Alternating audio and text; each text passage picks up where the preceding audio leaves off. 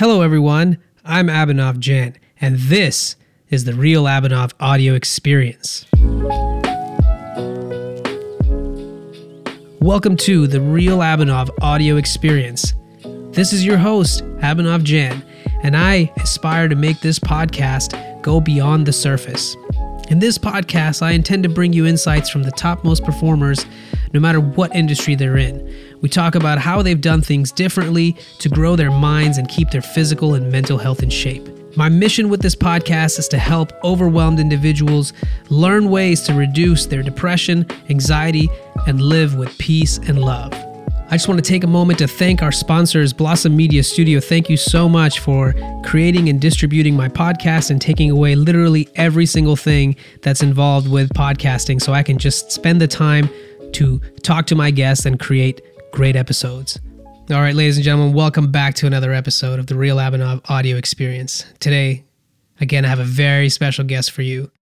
I'm joined today with Rocky Singh Kandola, aka Vikram, joining us today from LA, where he lives, a young 34-year-old successful businessman living now in LA, but born in New York, has his own showroom now in good old Beverly Hills, selling this amazing hair from India. And what you may not know about this gentleman is he was also a felon in a previous life. What's more interesting and intriguing to me and why I brought him on the show is he's also a philosophy graduate. But his story gets so deep, you guys wouldn't believe that when he was in the high school period of life, when most of us are in our pre-teens and teens, early 20s, he ended up moving from facility to facility, 9 to be exact, things like boot camps across the world, places where they take kids to try to make them better. Most of those places don't exist today because Vikram was actually part of some of the abuse that goes on in these kinds of places. Crazy to hear, but we're hearing all kinds of insane things these days in our world. Most of his incidences in life revolved around getting in trouble with different people. He mentioned to me that he had half of his face and jaw replaced because of an attempted murder on his life. He's been shot at, he's been stabbed at, he's been kidnapped, he's been kicked in the face. He's had around 20 major surgeries in his adult life, and he's definitely seen some really, really dark parts of life. Vikram, I want to first off thank you for being here, and I want to just take a moment to really not put any lightness to what you've come through, but I really want to spend today not going into the details about how and what happened, and more about how you got to where you are today and what that really means. So since you are a philosophy graduate and understand that word, I'm very curious to start out with, what is your current philosophy in life? All the things that you've gone through, what do you think we're all here for? And more importantly, what do you think you're here for? So what's your philosophy in life? Definitely. So first of all, thank you for having me here today as well, my brother. So my philosophy on life, and I guess it kind of changes as we grow, as we learn, things kind of change over time.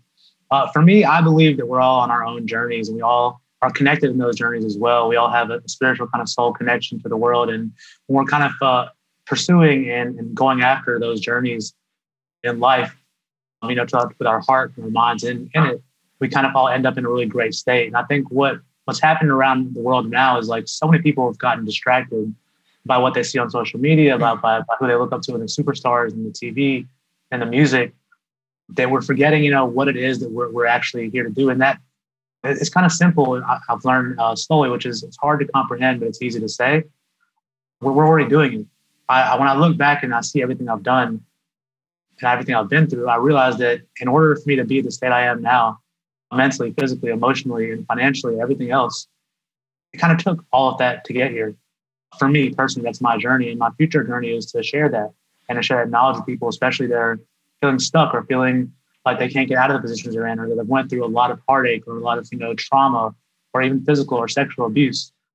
All these things are just are words and things that happen to us, but the way we perceive them and the journey that we're on during them really kind of ends up being like your magical book, basically, like what your gift to the world. And that's kind of my philosophy these days. And once again, I read a lot, watch a lot of YouTube. So every once in a while I have a shift that comes in. I recently just read a couple of Paulo Coelho books. The Alchemist and The Pilgrimage. And it's really cool just how it feels like I kind of reconfirmed myself. These books kind of came in front of me at this time. I was kind of dealing with a little bit of an issue in a personal relationship of mine.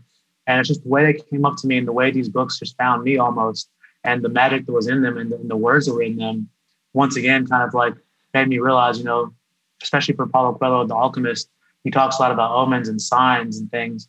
And I realized that when I'm unconscious about, what's going on around me, anything can happen. It can fly by. Who knows what's happening? I don't even feel like I'm in control of my life. When I get conscious of these things, these signs around me, even from everything to just having a little chill in your body when you hear something or see something, and you really stop and say, what is this here for? What is it teaching me? What is the lesson behind it? And what does it mean? And you really consciously think about that. The power of that is just, it's universal. And that's like, I believe that is like the real connection to the soul, to the world, and to God.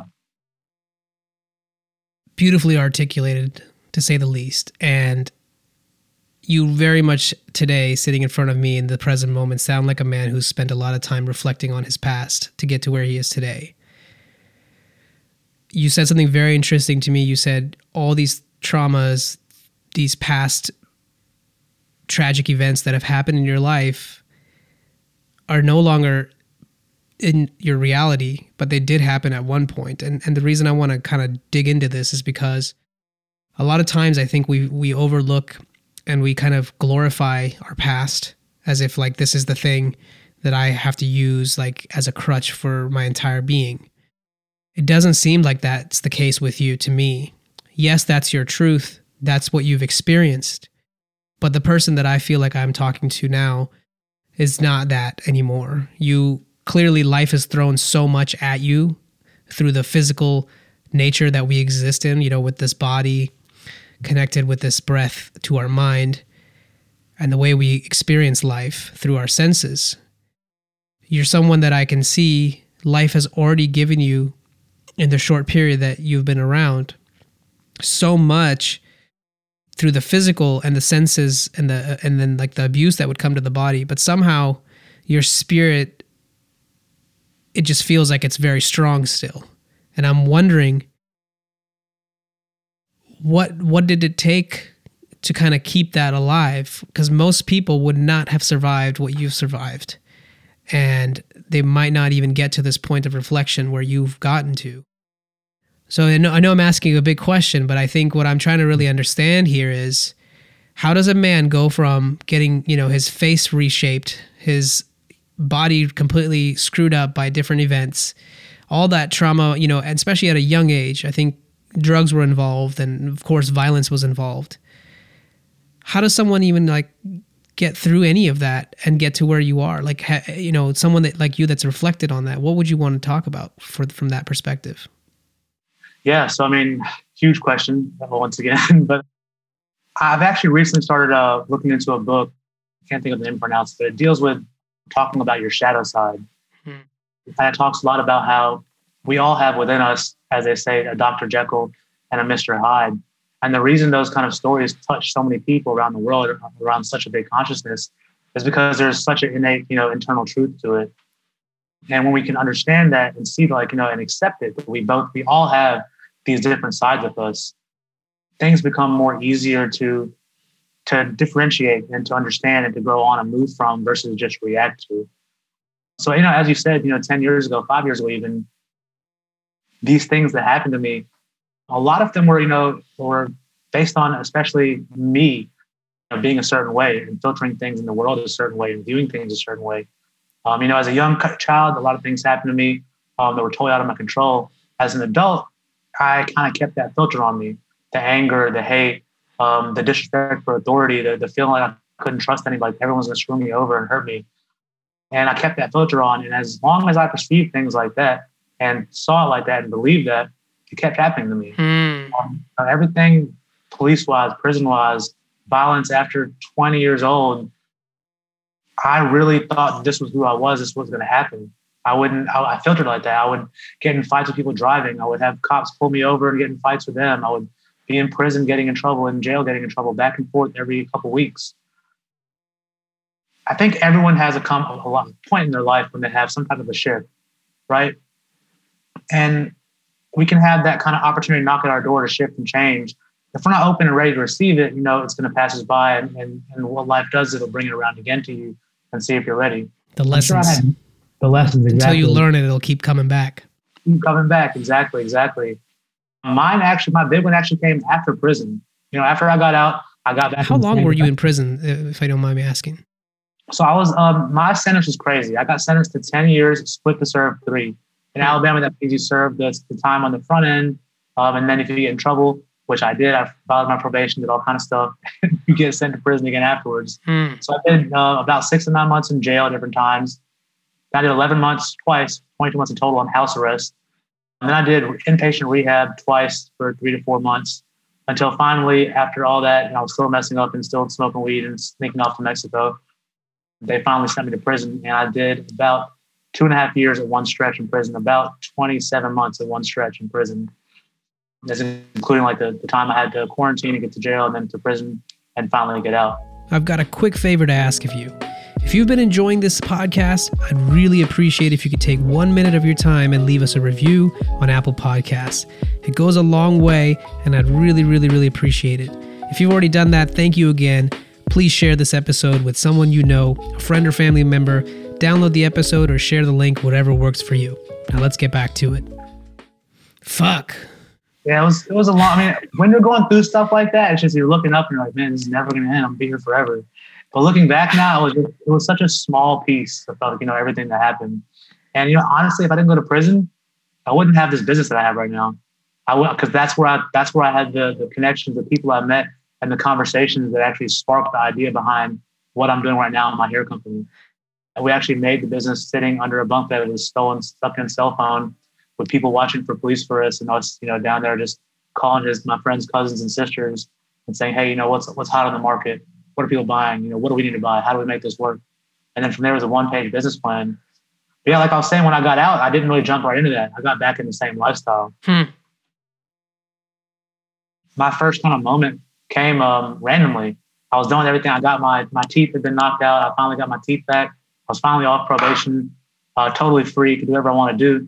And I was doing the same things. I was in the same circles. I had my same crew. I had different girlfriends. I had, my dope at one spot, my money at one spot, my car at one spot.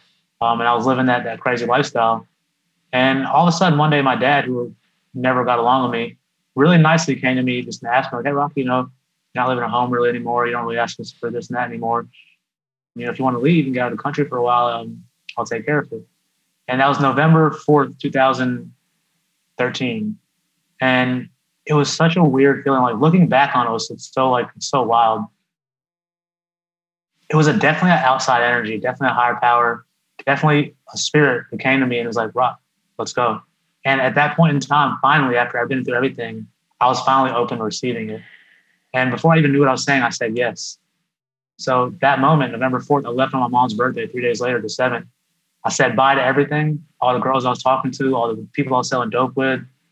I even came home and brought my dad like a pill bottle of like 100-some Oxycontins that I was using and selling and stuff, and just gave it to him and said, okay, let's go. I'm going to go try it. And I didn't change my life right then, but that was the beginning spark and factor. So in my mind, when I look back, I see a couple things right there. I see one, especially the ability and the openness to want something different or want something better. I was a dope boy, a party animal, a playboy, a fun kid. That was my identity, and that's what some people called me. And more importantly, that's who I really believed I was. And I really didn't think that there was anything else. And I wasn't depressed about it. I was like, cool, this is who I am. I'm going to keep being this, and I'm going to keep going forward. When this happened, when my dad asked me that, it was like, I think I was already starting to question myself, like, hey, Rocky, like, is there something else out there? Can I do something else? Like, is there a different lifestyle for me? And I had no idea yet. I didn't have a vision. I didn't have a dream behind it. I just had that one small glimmer of hope and faith that there might be something different I could possibly do.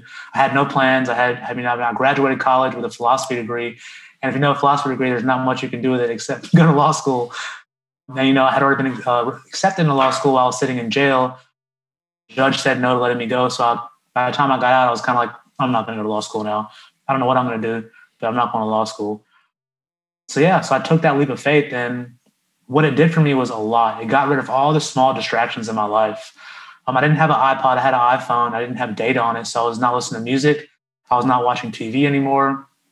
I was living on a farm in Punjab with my family friend, and it's a free lifestyle, totally free distractions.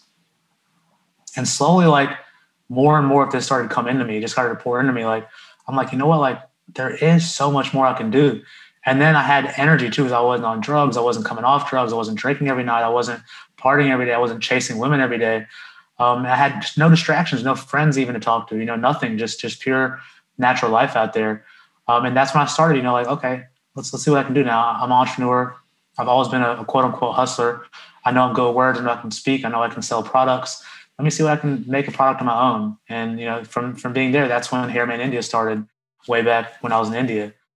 From there, it's been 7 years now. And there is a couple other shifts that happen. I'll get into it more and more as we go. But it's been a journey. It's been up and down.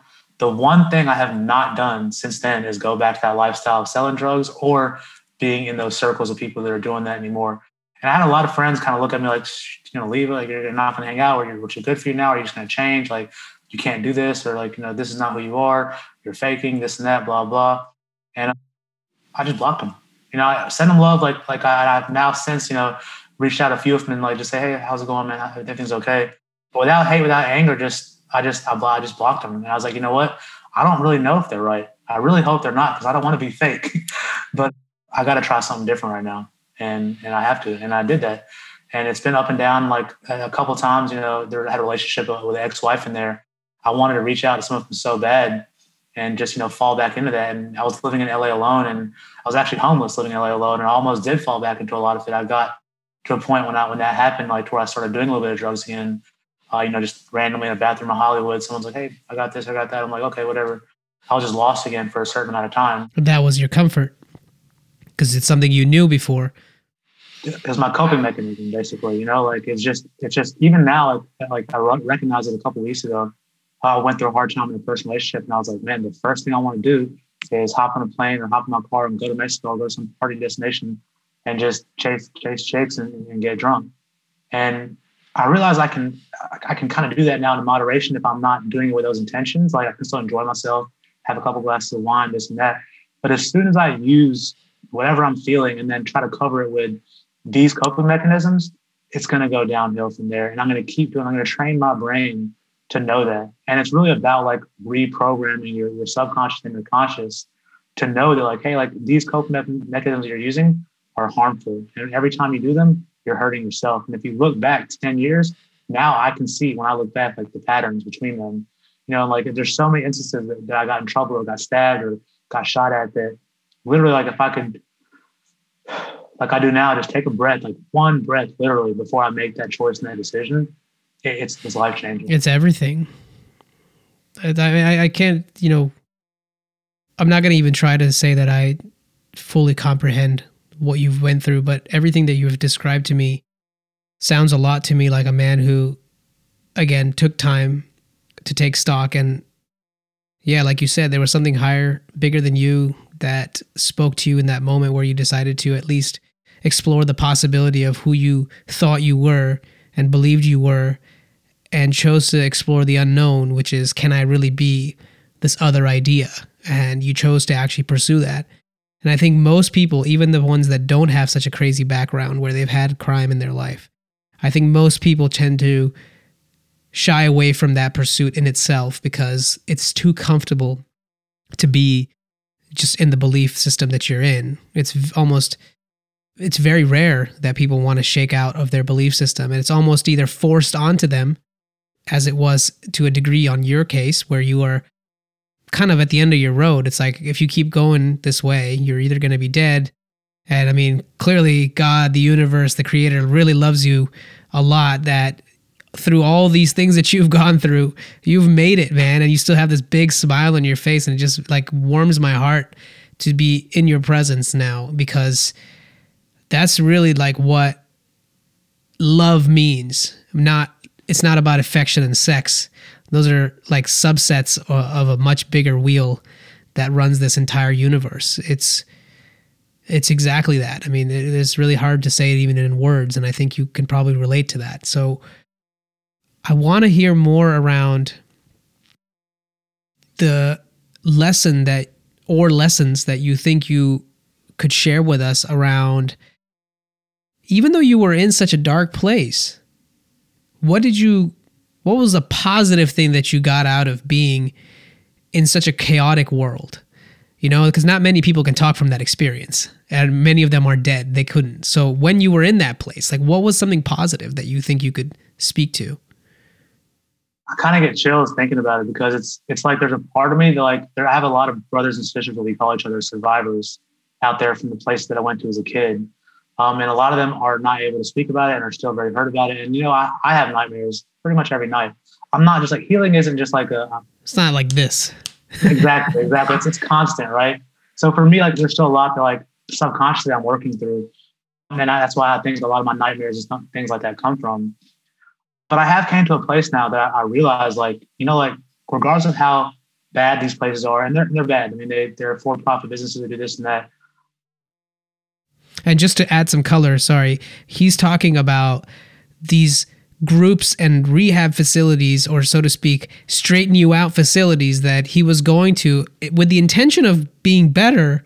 Turned out that these places were actually worse. They were not there to help you. They were kind of like this mix of a pseudo military concept with like this crazy torture chamber concept of like how you would keep an inmate. I don't really think that that's a productive environment for anyone's development. So I just wanted to kind of add that detail in, but please continue. Yeah, exactly. And especially not as a child. And what's sad, I heard you say earlier that most of them are closed down. What's crazy is they're still in operation under different names to this day. And that's the reason for the Facebook groups and us speaking online a lot about it as well. And this is an unpopular opinion that I speak about now. And that's that the lesson that I got out of it. The boot camps I went to as a kid, they're crazily emotionally and mentally torturous, right?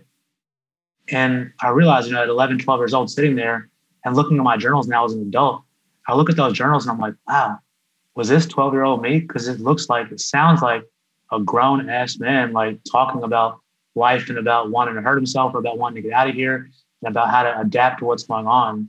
So I think one of the biggest things I learned early on, which, it saved me in a certain sense and it taught me about business in a certain sense, and then I grew from it after that, was how to adapt and then manipulate any situation that I'm in. And when I say manipulate, I kind of use it loosely, because back then you have to understand, if I wasn't able to manipulate those situations, you could be dead. Yeah. Exactly.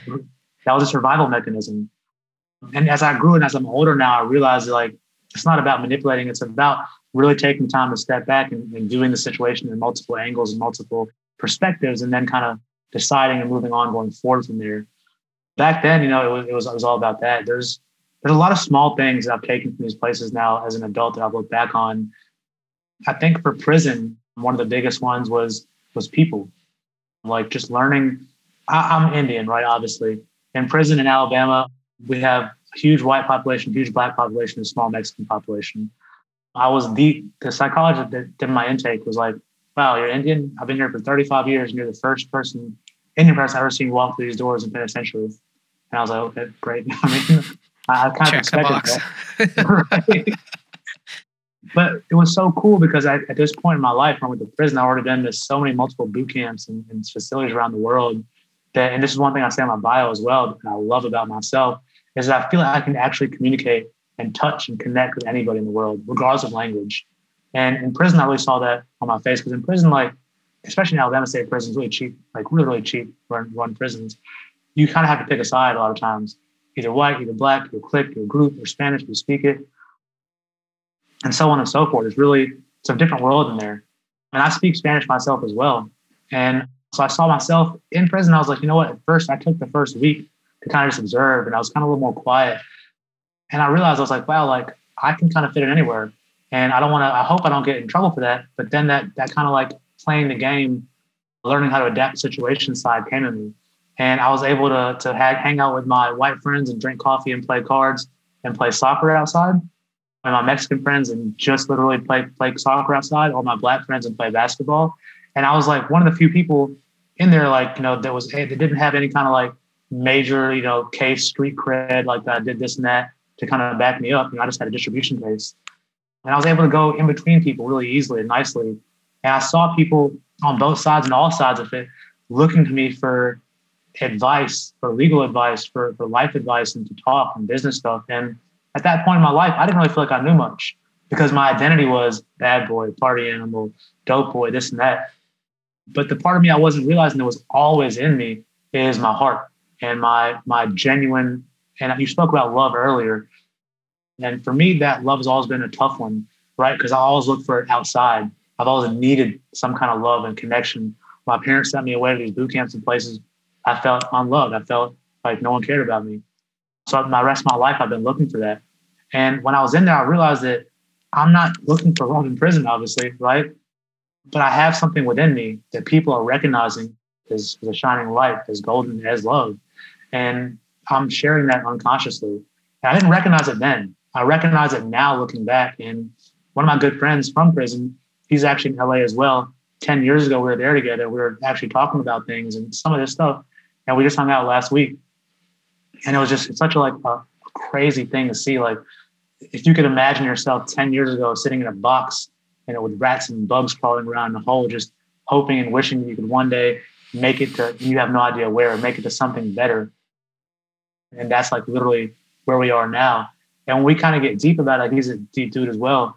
We realize like most of these things like that we kind of wished for were already inside of us, like the stuff that we wanted.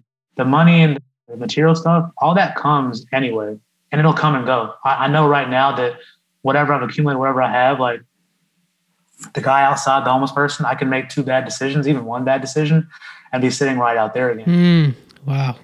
And that's like life has humbled me to that. You know what I mean? Like I wasn't just humble like that always. It's happened to me. I've been up, I've been low. And I realized that like those things that most of society calls, oh, wow, successful, oh, wow, not successful, has very, very little to do with it. If you're internally in chaos, first of all, you'll never keep whatever you think you're accumulating. As my opinion goes, from what I've seen goes. So yeah, like I think, and I really like what you said about love, because that's such a huge thing that nowadays in our sexual like fueled society with sex everywhere, we kind of, especially younger men, are starting to confuse that more and more and more. We can blame the women too. Exactly. Sorry, and the women as well. Definitely the women as well. Can't leave them out, right? Yeah, right. Now, just to kind of chain on that, like one of the biggest realizations for me about love as a concept has really been that I've realized love is not something that happens externally within people. It's something that happens within you inside. Like when you fall in love or when you find something that you just have lots of love for. And I'm using a word to describe this internal process. It's like the best word we have. It's, again, something that happens within you. It's not something external. However, since we're both into philosophy, going with the inside and the outside are one. They're not actually disconnected. And what I mean by that is you and me sitting here talking, or when you speak to anyone and you realize that you also have this process of thinking that goes on in your mind, those are not 2 distinctly separate things. They're happening both in the same moment in time, which means that they're actually simultaneous operations. There's no disconnection. Our mind has this ability to create separation, to introspect and to see different perspectives. It's actually the way we use to survive, because if we're not able to do that, we wouldn't be effectively able to move forward. So we're able to like kind of hypothetically play chess, right? But the interesting thing about a lot of like what you've said, and what I really kind of picked up on, when you started to realize that you don't have to go and pursue whatever just comes into your mind, I think you were starting to develop this power of separating you from your thought process and the impulsiveness that we all have, and have to kind of break that conditioning over time, right? Because this isn't something that we were taught. I don't even think people are still taught this. If you're lucky and you understand truly what yoga and meditation is, not just like wearing leggings and going to the, flex on the beach type of thing, right? But if you truly understand what those things are pointing to, that's pretty much the only thing that I'm aware of that helps you see the separation between the thinker and the observer that exists within us, right? So I think it would be valuable for me to hear your perspective on that. Like you mentioned, obviously you had coping mechanisms at the time that involved drugs. So many people today, especially in California, are addicted to marijuana and to weed. I'll admit it, I love to smoke weed, but I didn't smoke weed my entire life. I was a competitive bodybuilder. I used to look down on people that smoked weed. But meanwhile, I was taking steroids because I was like, I wanted to look a certain way. But once I remember psychologically, I crossed that bridge of like not being a drug user to taking anything. I realized that I had just disarmed my ability to, hey, it's okay now. So then, when something else come around, why stop? Why not try this? Why not try that? And it's like you allow yourself an inch and it'll take a mile. Like your mind is crazy, right? And that's just kind of how it works. And for me, though, I can spin the whole journey with, weed for me in a positive way, largely because I think from where I was in my life at that time, I was already making good money. I was already deemed successful by society, but I was deeply unfulfilled inside. I felt I had a huge void. And I think what happened with me and smoking and all was I really started to have no option but to dig deeper into that because I was living alone, because I was by myself mostly all the time, except for when I was working. I had lots of time to think because I had no other responsibility. So I would just get high and I would just have all these kind of, how it is. It's like a whirlpool inside. And that journey led me to find the teachers that I follow now, that like in the spiritual realm, that have helped me kind of see the power of introspection, see the power of meditation. And it's really helped me to disconnect from this perceived identity, this idea that we all hold about ourselves and what's actually real. And what's real is only what's present in front of you now. Everything else is an idea or a concept that's floating in and out of your thought process. And those thought processes are also tied to the senses and the emotions and all the things in your body that you feel, right? So it's like, but none of that is you. And we're talking about something very deep. So if someone listening to this isn't able to follow along, it's okay. Understand that those are fundamentally true for everyone. There is this internal process and then there's this external manifestation of it. But until you get to that point in your life where you're starting to see that those are actually some things that are observable, it's very difficult to make a shift and make a change.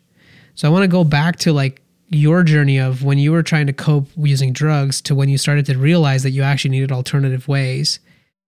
Help me understand and walk me through like what that journey was like for you to start to kind of incorporate these things. Yeah. As I said, like when I went to India, I didn't think I told you, I actually got married out there. So I met a girl. 3 months later, we're engaged. 4 or 5 months later, traditional Indian way, right? And they're like, get this boy married. He'll be better off. He's up to no good. Get him married. Get him a wife. Get him a kid, and then he'll be out of trouble. I mean, that's. I know they're looking back now, like, geez, why do we say? I mean, honestly, like me and her are friends now. We've been separated for 3.5 years almost, but we've came to a good place, and I'm so grateful for that relationship. It devastated me, at the end of it, and I'm sure she was very, very hurt as well. But I'm so grateful for it. I'm so blessed to have met her and gone through that with her and to grown with her. But the story goes like this. After India, we came back to New Jersey and we were trying to work. And, I got a job teaching tennis, trying to get this business off the ground, struggling and hustling, trying to make it. And we're doing well. And doing it the right way this time. Doing it the right way. Yeah. Like I said, the big thing I decided was, and she told me too, is like, Rocky, do you want to go? Because I was very angry then. She was like, Rocky, if you want to go hurt these people, don't marry me. I'll go with you and we'll go get them. If you want to go sell drugs, I won't marry you, but I'll be cool with you. And I was like, I don't want any of that in my life anymore. I love you. I want to be with you. I want to have a family, and that's what I want to do. So that's the road, the intention that we set out on. From there, like I still had plenty, and I have to admit, I had plenty of issues still. I just came out of this lifestyle totally different to this, so trust issues, insecurities. I was still here and there, like I was smoking a lot of weed still. I was still here and there, like you said earlier, if a little pill comes around, it's just a half one, a small one. I was smoking weed, and I was like, might as well. Right. A little Percocet or something like that, or half of this and that. And I was still using all that stuff. So, if anything, that put a heavy strain on the relationship. And on top of that, I didn't have a career, a job, a bank account, or anything yet. My father was helping us a bit. She didn't like that. I didn't like the feeling of that at 25 years old either, 27 years old either at this point. So our relationship was strained, and we made it, we made it all the way through, and eventually made it to California. By the time we got to Cali, we were living with her family out here for 2 weeks, and we had a major fight, and she left. Literally just packed up in the bag one day and was at the airport before I could even. I remember crying and running through TSA and telling TSA, like, no. This is like some movie shit, bro. This is like some true Bollywood shit right here. Stop the plane.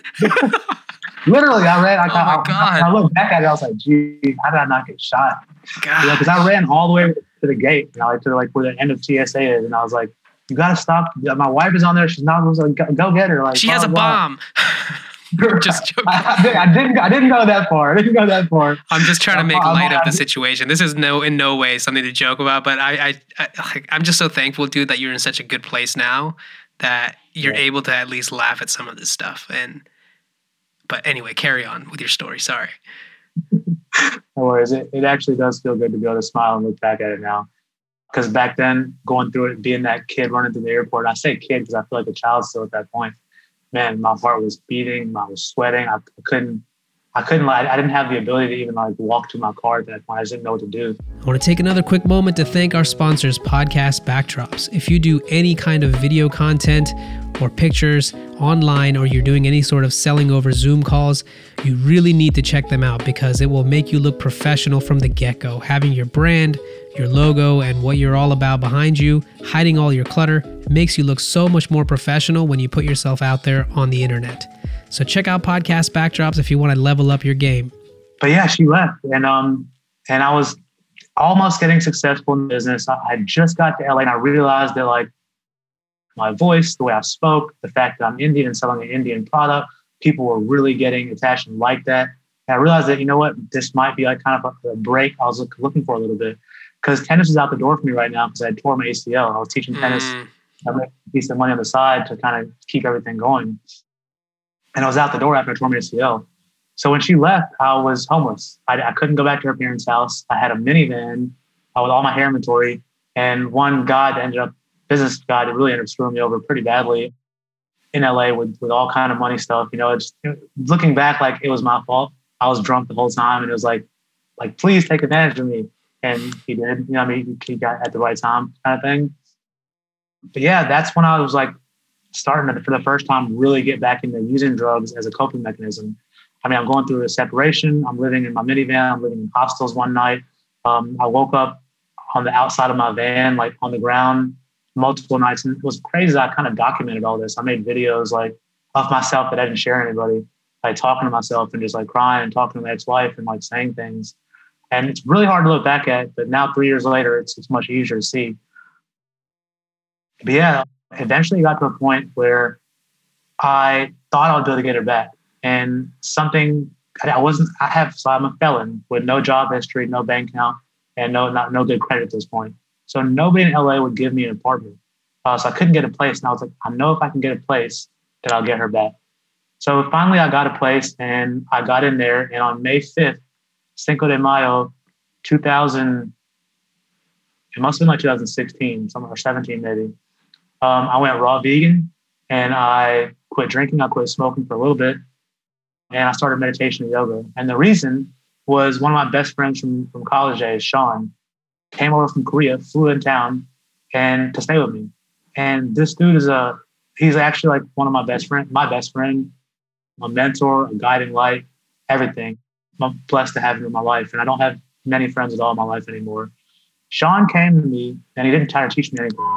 Literally. He didn't try to tell me anything or teach me anything. He just started living with me, next to me, cleanly, eating healthy, doing healthy things, introduced me to people in LA that weren't part of that other crowd that I knew from the business guy. Oh man, that's so helpful. And it changed me. It changed everything. And, to this day, I even called him last week and I was like, bro, do you know, I'm so grateful for you. It started back when, when my ex Hanukkah first left me, I was going through all that and you came here and just kind of lived with me. And you didn't try to teach me or show me anything because I would have probably rejected that. I was very stubborn still at that point. And he just kind of sat with me and showed me these things that, hey, Rocky, you think all you can do in LA is go to a strip club or go to the bar, go to Hollywood Ave, or go do some coke in the bathroom or go see this guy? Nah, let me show you what LA is about. Right. Show you the beautiful people, the culture, the meditation centers, the yoga centers, the groups of spiritual people that are out here just talking about these things on a daily basis. And I just dove into it. And man, like it was such a blessing. And even still, I had a lot of ups and downs since that point as well. But that has now been a guiding baseline for me. Now I know if I'm going through whatever and I can find it within myself to calm down, slow down, sit down, meditate, get a yoga class, go work out, read a book, by Paulo Coelho, Wayne Dyer, Ralph Smart, any of these people that are on this kind of level of consciousness and this kind of level of learning, even random YouTube videos, I can shift that and I can save myself from going back to those things. And last year on my birthday, February 14th, I quit smoking weed. And man, and it was during the pandemic. And can you imagine like a guy that smoked weed since he was 15 and loves smoking, and everyone knows me as a weed. People even still say my eyes look like you still look high, bro. I'm just like, no, I don't smoke weed at all. Oh man. But it was tough, at first. And I was crying, man. I was living alone at the same place my ex-wife and I had.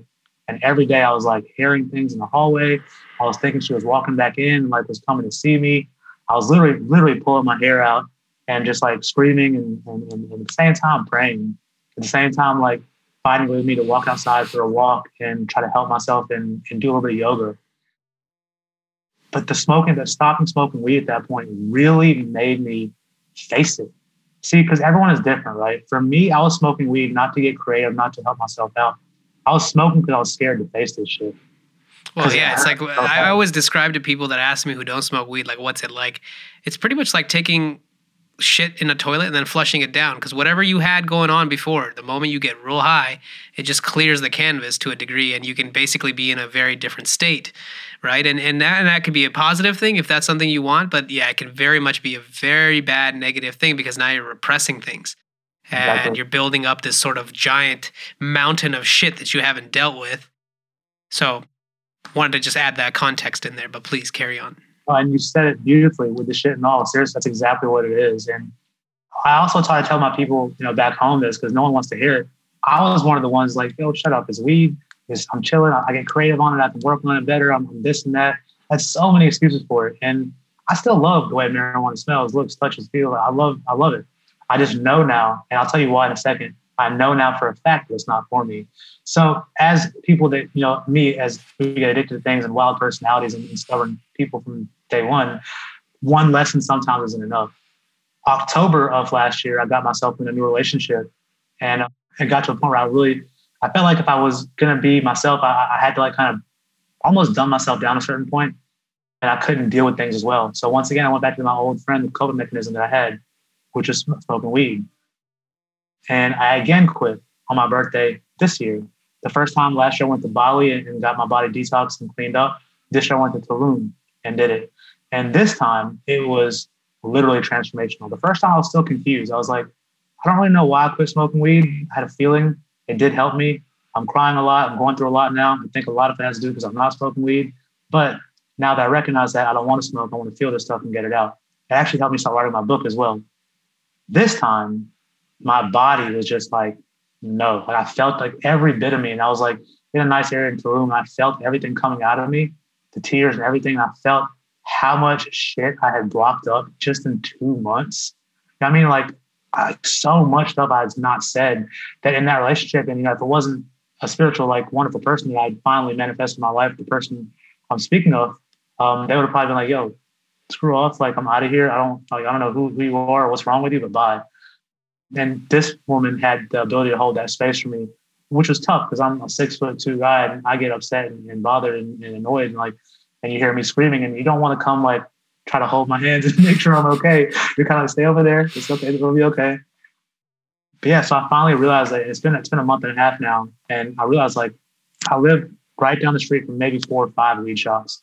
And I'm so blessed now, man, and grateful that I don't even have that temptation in me. I just know in my heart that for me, as much as I like and don't knock weed at all, it's just not for me. And I've been spending my whole life, I thought.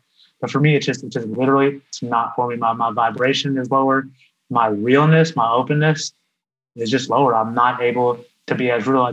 I'm so used to using weed to covering up whatever it is on my brain and my heart that as soon as I smoke it, I'm muted, and that's not where I want to be. I want to continue to elevate. Like I do feel successful, but I also feel like a baby on this journey. I feel like it's only been, maybe 3 to 4 or 5 years I've actually really done and all the work when it comes to like internal stuff, when it comes to yoga, meditation, eating clean, getting rid of things in my life and distractions. And I'm excited now. Like I don't really care what tomorrow brings, but I'm excited for it anyway. Like I don't want to know what's going to happen, but I'm so excited that like every day, even the hurtful stuff now, I'm starting to realize it's such a blessing. Like I told you, the personal relationship problem I was having last 3 weeks, I once again got to grow so much just from that and get to dig back inside myself. And it brought up so much that I was able to finally like see without any kind of drugs and drinking in me. And just like, wow, like look how much of a pattern I've had in the last 3 relationships. After my ex-wife, I got in a relationship immediately, a year long. After her, it was 4 months later that I'm in right now. And the pattern was there. And now finally, consciously, I'm able to be like, Rocky, like you can break that pattern. I don't have to do it again. When you consciously see it and you know it's there, then you can break it. And marijuana was part of a huge step for me. Like I said, I smoked since I was young. I've had many legal consequences. I've been locked up for just weed at least 5 or 10 times in Alabama, in Mississippi, in Louisiana, in New York, maybe in New Jersey also, just for marijuana. And it's like, and not only that, like parents, family, school, this and that, there's all kind of negative stuff that happens. It's all kinds, yeah. I mean, it has all these consequences that it's hard to even like predict, and especially when you're in the moment. Not to take away all the things you've shared, but I know that someone out there listening to this who may have gotten on this path of like trying to better themselves, I think it'd be valuable to hear someone like you and your perspective on.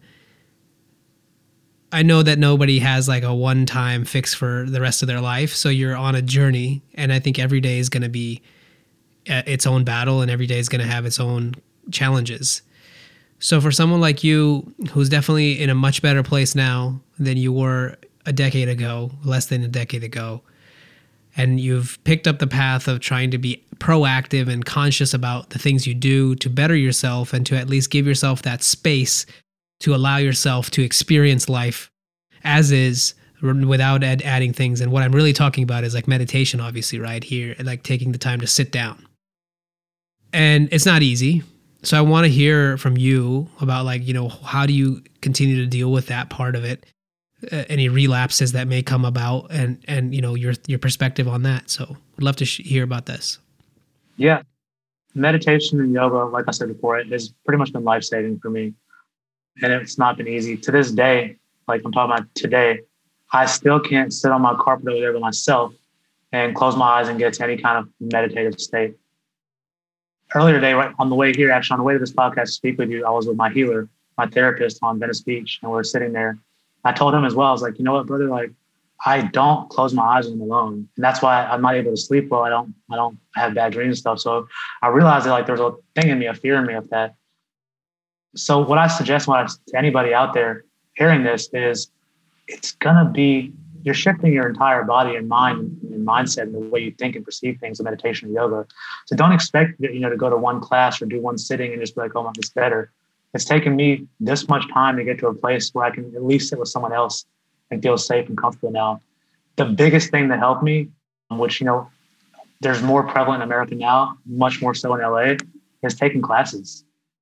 And, people say, oh, I don't have $20 for this and that. Like, if you got $20 to go to McDonald's versus to go get yourself food for a week at a grocery store, then you definitely have $20 to put into your internal health, into your mind, into your heart and your soul. Right. So the Den meditation, Peace Yoga, Hot 8 Yoga, Soho meditation, all these places around LA were literally lifesavers to me. And the level of energy and consciousness in there is so intense and huge. I would go in there and I would sit in my corner for a little bit and I would just have I wouldn't be sad, but I would just have tears in my eyes because I could feel the power of these people. And we wouldn't even have much conversation. They would just look at me pass by and just smile. And that would be all I would need. I'm like, wow, where, I want to cultivate that. I want to be able to walk by someone and smile and just, and spread that love to them just like that. And I've actually started to be able to do that just the last week of my life when I walk to the gym. I noticed that if we slow down and look around at how beautiful and how wild it is that we're actually alive and walking and able to make it, with these buildings and these sidewalks, then you kind of develop that. I think they call it like agape, like that pure, all-consuming love for everything. You radiate that, and that's like when I saw that, when I got a taste of that in LA from the meditation centers, I wanted, I had to have it all. I was like, I gotta know this. I gotta feel this. This is what I need in my life. So kind of to answer your question, like there's a combination of stuff. Meditation, yoga was very tough for me. It's not an easy practice when you're looking for an outcome for it. And I was definitely looking for help. I was like, I need help. I don't know where to get help from, but Sean said, try this, and he's doing it. So I'm going to do it also.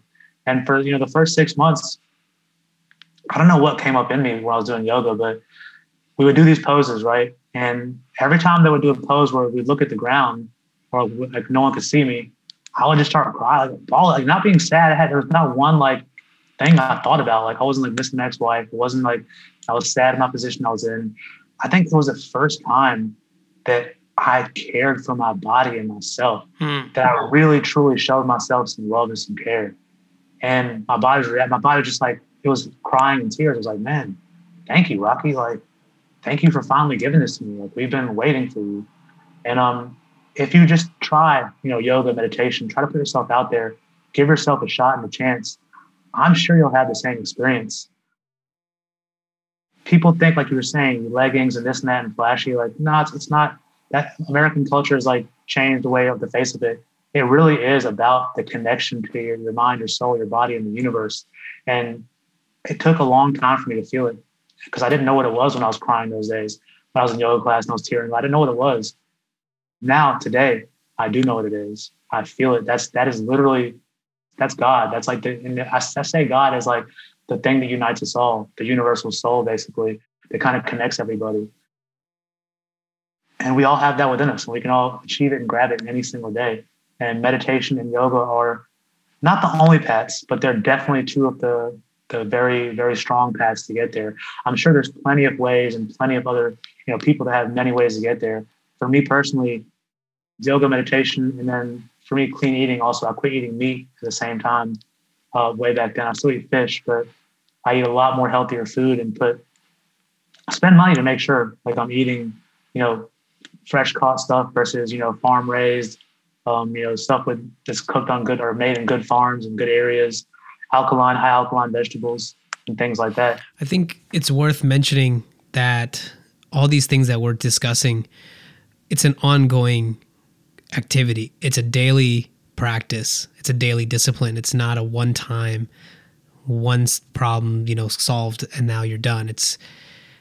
When you go take the journey inward, you realize that it's infinite and it's beyond just you and your current state. There's so much of your ancestry that's tied to you and all of that exists, as their manifest itself that you don't have any control over. You and I didn't ask to be here in this life. That in itself is the starting point. Something wanted us to be here, and that's what gave us life. It wasn't merely just our parents having sex. It was more than that. It's much bigger than that. That was what love is, right? And coming back to that again, I think this is where a lot of times for meditation, people have a goal in mind, like I want to meditate and I want to get X.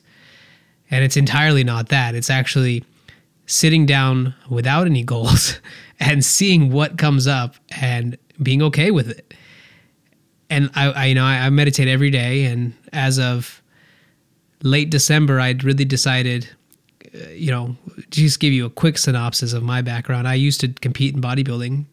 And so I was in very good shape physically. I looked like a fucking god. Like I was ripped, I was like a mini Arnold, but brown.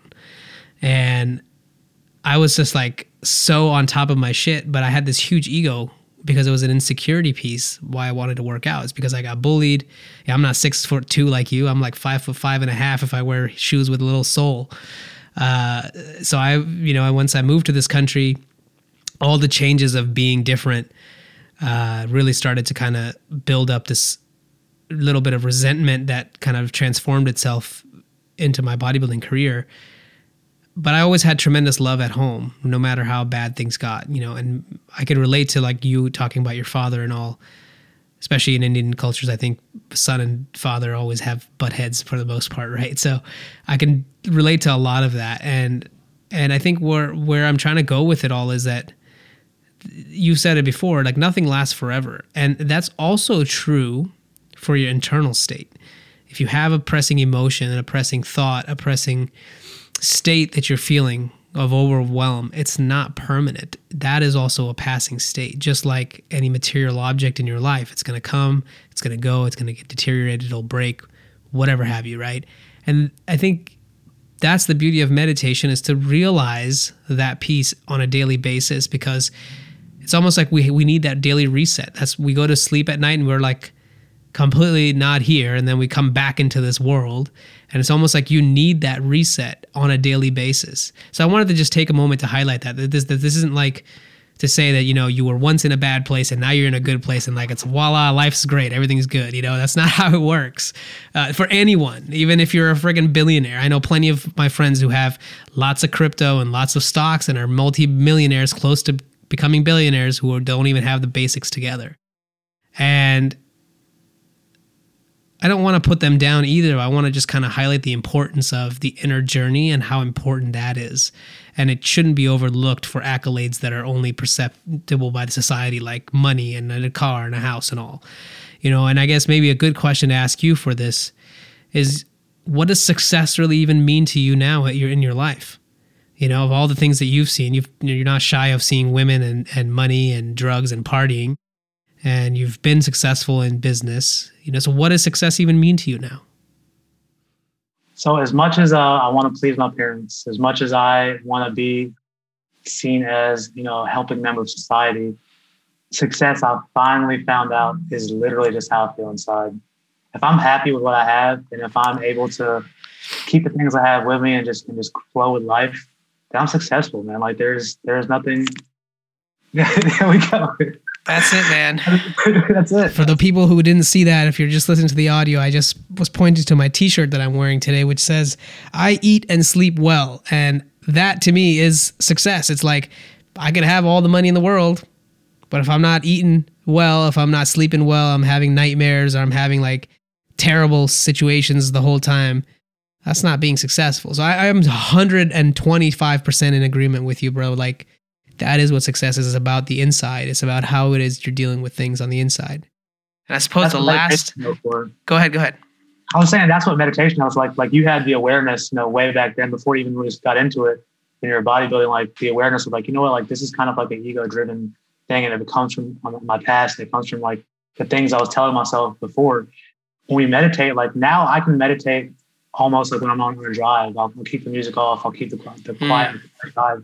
Or I'll put a tape on by like Wayne Dyer or Alan Watts, something really low and mellow. And I have the ability to kind of meditate at that point. And like, it doesn't mean like you become the Buddha and like you're sitting there, like you go to a different place. Like, like that's some other level of it. But meditation like is just cultivating the ability to grab that awareness in all the different areas of our life.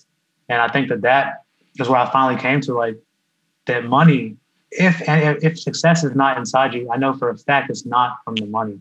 The money and the material stuff, it doesn't have anything to do with it. And it's such a catch-22 because you have to have some amount of money to do well. And people don't believe me when I say this. And if they do, that means they've done it, or they just, can innately feel that. But you do all this stuff inside, do the meditation, do the work. And it's so wild how everything else just comes. It's not way more. You're not going to be $1 billion like in your pocket all of a sudden, but what you need, what your body and your mind or your life, what you need to survive and do well and to flourish, will come right to you. That's the key. What you need will be provided for you. Your wants are infinite. You'll never have everything you want, but what you need, the universe will always provide that to you, right? And I guess, Rocky, to close out, I want to touch up on a high note, and I think something that's very, very important and needs to be mentioned. You mentioned to me, having a relationship with your father that was at ends, and I want to know, like, from the journey that you've had so far, like, what would you say has been like the most valuable lesson that you've learned from your parents? I've learned so many lessons from my parents. And if you ask them, they'd be like, he never learned anything from us. He doesn't listen to anything. like this is going back to love. For me, love is a big, like I have a saying that I say when I'm feeling low or down, kind of like a mantra, and it's I am love. I just touch my heart. And it's like I am love. I'm love. And my parents fought a lot growing up. A lot. I can say the same. And it was tough. It was tough to see. And I had all these judgments and stuff that I put on it. As a kid watching it, it was hurtful and this and that.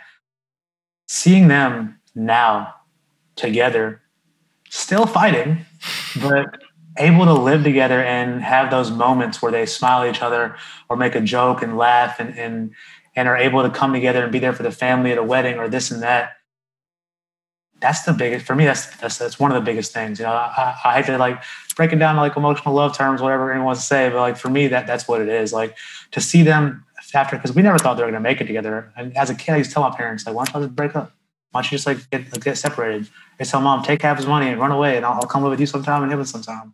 It was that bad when we were younger, and they still go at it quite frequently. But now I can see that the love that they have, it transcends all of that. And that love came into like family, it came into everything. And like, it doesn't even mean they just have it for each other. It's just spread out. It's like a sphere, like in The Pilgrimage by Paulo Coelho, talk about the blue sphere of love. And you can feel that. When I go home, as much trauma has happened there, as much crazy has happened there, I can still sit on that couch in my house in Mobile, Alabama and feel that. Feel safe and feel loved.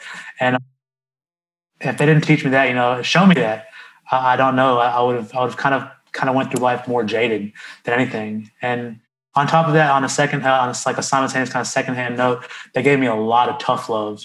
And the lessons I learned from their tough love, made me rocky. I mean, like, if I didn't have, I don't want any parents out there just go be mean to their kids, you know what I mean? Like, but yeah, the tough love that they gave me and they showed me really, really allowed me to find that strength within myself. Yeah. I think that's the part of like maturing in life, is when you look back and you see what your parents have actually done for you, regardless of all the, chaos that existed in earlier on childhood, especially at both of us being Indian, like I think Indian culture in itself, to its essence, is so rooted in the transcendent meaning of life, which is that we're not this ephemeral body. We're not this action-driven, compulsive, emotional thing. We're way bigger. We call Atma, right? We have this Atma, like we're way bigger than that. I mean, that's just so rooted in our culture that to like see and like kind of relate to what you were saying. Everything you said, I relate to, because my household was very similar to that. And it's the things that your parents have taught you without even using words. And when you start to realize those things as you grow up, I think that's truly a real sign of wisdom and maturity. And again, man, I'm just so friggin' thankful that you have survived what you've gone through, because there's very few people who can probably live to tell the story that you're saying. And what I love about you the most is that you're not so attached to that story and narrative. You're really trying to be who you are now. And you almost kind of take that story as if, and that's probably why I didn't want to dig into your specifics of like, well, tell me about this time when you got this and that. That doesn't have as much value to me as the man that I'm speaking to today. And I'm hoping that you're okay with that we went in that direction. I love it. I appreciate your awareness to know that, just from our conversation we had last week, that really, I'm still, like I said, a baby in this. I'm even with podcasts, I'm learning, as you told me about the mics earlier too. So I appreciate you so much. I'm so grateful to be here and to be allowed to share this with you as well. Yeah, man. And the last thing I'll close out with is everyone should know that you're writing a book. At least you're writing 2 books, as far as I understand. Do you want to talk a little bit about that before we end? Sure. I'll say a quick piece on it. The first one is Meditations of a Prisoner. It's all my journals compiled from childhood all the way to prison. I'm basically re-editing them, putting them on a digital format, and writing an intro and a couple little lines in between explaining what it is. That book is kind of meant to show, because I'm like rapping in there, I'm talking about F the police, kill the police, this and that. Like, I kind of want to show the transition of that, all that going on into the second book, which is going to be a full kind of storyline from my childhood all the way to where I'm sitting right now. A lot of what we touched on, going in details about it, started out as just like a cleansing for me to get it out on paper. And the more and more I talked about it to my clients a little bit, and they started realizing like, oh, you went through all this. Like, why didn't you tell us? Like, that's so motivational. That's so inspirational. I want to work with even more. I was like, you know what? I don't need to just keep this to myself. I think I need to share this. And that's how we're sitting here today. This happened. I started this 6 months ago. I've done maybe 100 podcasts since then. And I just started from quitting weed, crying every day for 3 or 4 months, and then a random LinkedIn message and one podcast. And while I'm writing my journals, like, hey, might as well make it a book. And it's all just happened, recently. So blessed, man, blessed. Blessed. That's literally like the theme of the whole conversation here. There's a force much bigger than you and I can ever understand and comprehend that's watching us. And I don't want to say that in a cynical way, like it's somebody watching us, but it's more like it takes care of us, man. Like this whole planet, this whole ecosystem, this whole freaking universe. How is it even existing? It's a beyond fathomable. And for us, these two little beings to be able to talk to each other and share our story and our journey and inspire one another. And it's that is life. There's no other one. Like that is the life that we are living. So man, thank you again for being here. And please come back on the podcast anytime you want to. You always have an open invite. And if you're ever in San Diego, you're always welcome. You have a house here. So we'd love to have you. Thank you everybody for checking out another great episode. And we wish you all the best. Thank you for checking out this show. I really appreciate your time, and I can't wait to hear from you. If you want to give me any feedback or want to get in touch, know someone that I should put on the show, reach out to me on Instagram, TikTok, LinkedIn, wherever you are online. You bet you can find me there. Just search for The Real Abhinav. Thank you, and we'll see you next time.